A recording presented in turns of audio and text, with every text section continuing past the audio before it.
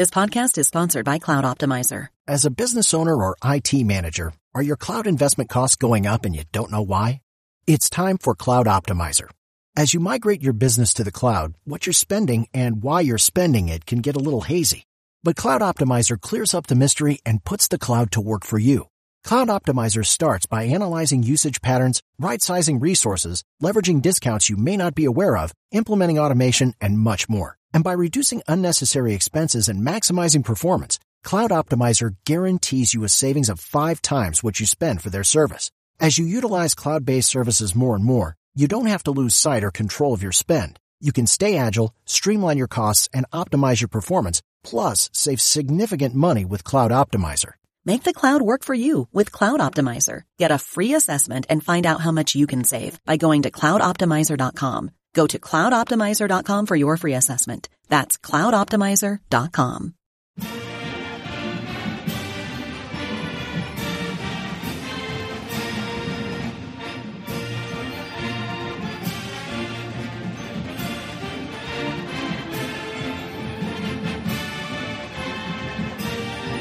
Hello there, Duke fans, and welcome to DBR Bites, number 27. It is, I'll be real, we're still recording this on Wednesday. We're recording this right after we recorded episode 560. So this will be in your feed on Friday morning in anticipation of the game that we have on Friday against Southern Indiana. Before we get into previewing the Screaming Eagles from the Ohio Valley Conference, I am Donald Wine. I am your host for this episode. Jason Evans is with me once again. Jason, hello. And as we say into the future, I hope you had a happy Thanksgiving. Yeah, right. Can we pretend like it happened? I ate too much, Donald. That's what happened. That's not going to change for me. Yeah, definitely going to have a few plates. Exactly. So Jason, as I mentioned, Southern Indiana, the Screaming Eagles come to Cameron on Friday night. This is the game that will complete the Blue Devil Challenge. Of course, we played Bucknell and LaSalle in the first 2 games of this early season challenge that we kind of put together. This is the third one. And so we're going to preview Southern Indiana, what they bring to the table, and really what Duke needs to do to once again emerge victorious. Let's start out with the simple stuff. Southern Indiana, not one of the better teams in college basketball. In fact, one of the worst teams in college basketball. They are 338th in KenPom, 1-5 on the season. Their only win, Jason, is against Tiffin University. Tiffin University, Jason. Never heard of them. I have, because they are in Tiffin, Ohio, which is just down the road from Mansfield, Ohio, where my parents lived for a little bit back in the 2005, 2010 range. So shout out Tiffin University, Division II school. Southern Indiana only won by 3 in that game. So this is not a team that's very good. Their losses have been to St. Louis University by 12, Michigan State by 23, Chicago State by 11. They lost to LaSalle by 1 point, and then they lost to Bucknell by 9. So this is easily the biggest game for Southern Indiana on their schedule. We are easily the best team they will face during the regular season. They have 2 more games left against teams outside of Division I, and then they get into the Ohio Valley Conference, which is not one of the better mid-major conferences in America. Jason, before we get into some of the analytics, let me break down a couple of the players. I know you have a couple that you want to highlight, but I want to highlight just kind of overall. Their main rotation, no freshmen. One senior, 6 juniors, 4 sophomores, led by a couple of guys. Jeremiah Hernandez, who averages 12.3 points per game. AJ Smith is their best scorer and rebounder, also averages 12.3 a game, 8.7 boards a game. So he's the guy that you need to keep off the glass. The one thing that I think that they are going to do, they're going to try and shoot the basketball. But one thing that they do very well, Jason, is they turn the ball over. They average 14 turnovers a game. This is a team that if you get out and get pressure on them, especially from the perimeter, you can cause them to make a bad decision with the basketball. This is where that tempo that we had against LaSalle could really help, because we could get the ball and go quickly the other way and get a lot of points. So Jason, let me turn the rest of it over to you. Talk about the analytics and also some of the players that you've seen from this Screaming Eagles team that we need to look out for. Yeah, from a player standpoint, it's a guy named, I wanted to mention a sharpshooter that they have named Jack, I think it's Milke, Mielke. I'm going to guess that's Milke. Dude takes a lot of 3-pointers. He is 14 of 29 on threes this year. If you can't do that math, that's one shot short of 50%. 14 of 29, really impressive. But the strange thing is, again, 29 3-pointers attempted, only attempted 7 2-pointers this year. I was like, is that just a one-time thing? Is it just something quirky this year? So I went back and looked at last year. Last year, he had 50 total shots he attempted in the season. 50 shots, 48 of them were 3-pointers. Dude knows where he's supposed to be on the floor. He is supposed to be outside the 3-point arc, awaiting passes so that he can fire that ball up there. He has a game similar to a guy I know. That guy's me. Stand outside 3-point line between 20 and 40 feet. Jack it up. Don't go inside. That's not where you're supposed to be. You're supposed to be out in the wilderness shooting threes. I looked at some highlights of this guy, Jack Milky. He's a little bit goofy looking. He's got a really high release on his shot. Throws the ball in from from over his head, which makes it harder to defend and harder to potentially stop. He will bury you from range if you let him, and he is a really, really good outside shooter. But he's not. There's like literally nothing else that he's going to provide other than those long range bombs. But you do need to don't lose Jack Milky, because again, 14 of 29 is really impressive from 3-point range. Donald, let's get to some of the analytics. I think this could be the game. This could be the one where Duke tops 100 points, because Southern Indiana they play fairly fast, and they allow their opponents to get shots off fairly quickly.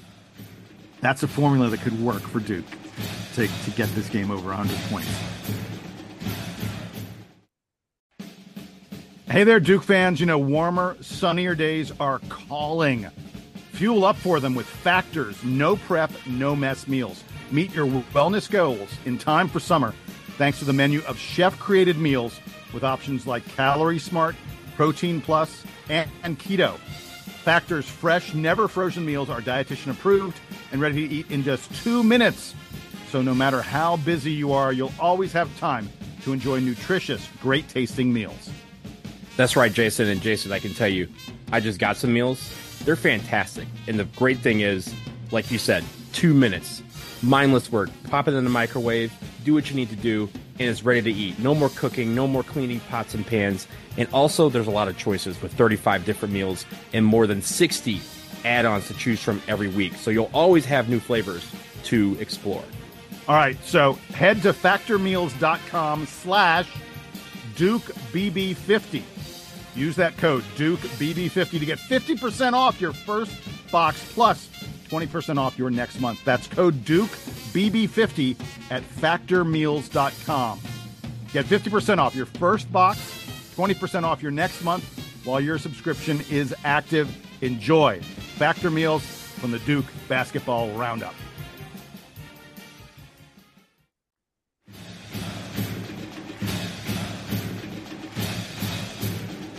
I looked and I tried to see what they do well.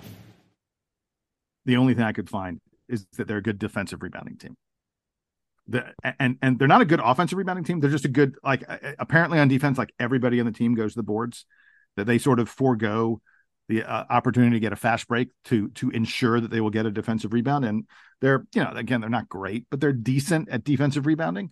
But there's literally nothing else in the analytics that indicates that, that it's something they even do in the top 100, top third of all teams in college basketball.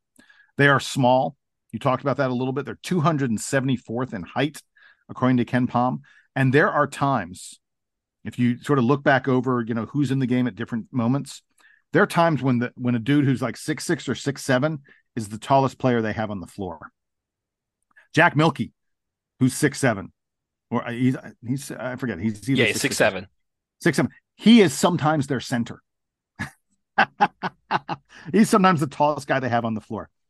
Other than Jack Milky, they are a really bad shooting team. They hit less than 30% from 3-point range. Remember, they got a guy who's hitting 50%. The rest of the team is just abysmally bad, because as a team, they're hitting less than 30% from three. They hit just 47% of their 2-point shots, which is really bad. They do not grab many offensive rebounds. They're very poor at getting the free throw line. They just really, it doesn't look like they take the ball into the lane very much. They don't post up, a big man and try and get shots on the blocks or anything like that. They just get very, very few free throws. On defense, they're giving up like almost 35% from 3-point range, which is not super high, but it's fairly high. So they're not good at guarding the 3-point line. They foul a lot. They put teams at the free throw line, way more than you'd like to as a team, and they don't force many turnovers.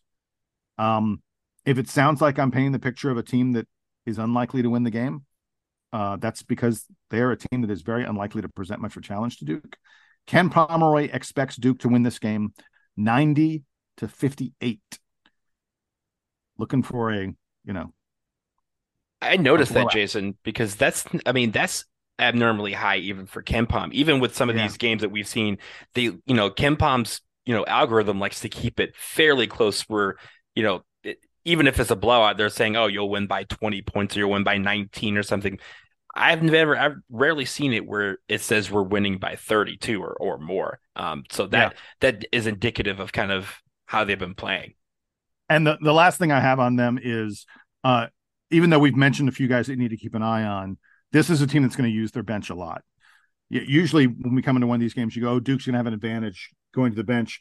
The reality is that Southern Indiana is a team that uses their bench like almost as much as anybody in the country. There's no one on this team that typically plays 30 minutes per game.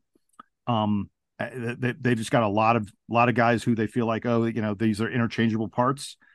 And they are a team that makes a lot of use of the portal, the transfer portal. I checked, and almost half the roster played someplace else before they came to Southern Indiana. So this is a well-traveled bunch of guys. And it looks like, maybe Duke will eat too much turkey on Thursday. Maybe that happened, but aside from something crazy like that, you would figure this is the kind of game where Duke's going to get to play these guys further down the bench a bit, probably see the walk-ons at some point in this game. And it'll be a good game for, us to maybe work on some stuff, because I don't think it's going to be super competitive. Jason, when you talked about the rotations and you talked about how they use their bench a lot, I think this stat, or at least this metric, is really indicative of that. The fact is, Jason, their starting lineup of Jack Champion, Jordan Tillman, Jeremiah Hernandez, Jack Milkey, and AJ Smith, they have been on the floor just 5.2% of the time. Couple that with our starting five has been on the floor over 20% of the time. Yeah. And so, when you think about that, the lineup they use the most is only on the court 5% of the time. Couple that with ours, I think you have to go 6 or 7 different lineups deep before you get to something that has been on the court more, just under 5% of the time for Duke. That it means that they are throwing anything and everything at you. They will change formations around. They will change guys around. Guys are going to be coming in. It'll feel like every dead ball. It'll feel like somebody is checking into the game and switching this around to provide a look that you haven't seen before. That's their method to try and beat you. What Duke needs to do is focus on what they do best: perimeter defense, take care of the basketball, and get the rebounds and go. I think those three things, if we can, basically step up on those, we can really have a really nice line of demarcation and say, these are the stats that kind of put us in the driver's seat early on. And I think for me, looking back over the last couple of games, let's eliminate the stretches where we are sloppy and don't take care of the basketball. Those are the keys I think we can look at in this game to hopefully help us as we move forward against Southern Indiana. I got nothing else, man. This is easy. This is good. So we're going to wrap that up here on DBR Bites number 27. Again, Friday night, 6 p.m. Eastern Time. ACC Network is this game. Make sure you do that while you are sitting on your couch eating leftovers. But until then, for Jason Evans and for myself, Donald Wine, have a happy Thanksgiving, ladies and gentlemen. If you're listening to this on Friday, so we hope you have had a happy Thanksgiving. And again, may the Duke Blue Devils be healthy, may they be wise, and may they be strong on Friday night. Until then, here's the Duke band to take us out, play us home.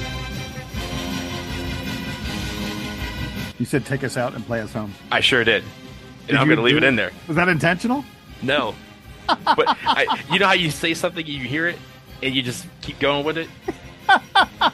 That's what happened. To take us out, and you're like, play us home. I don't want to stumble over it. I was in a group, so.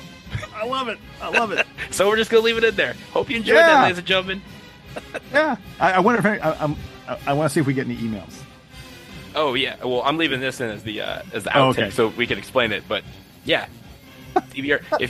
If you like that, DBR podcast at gmail.com. There you go, man.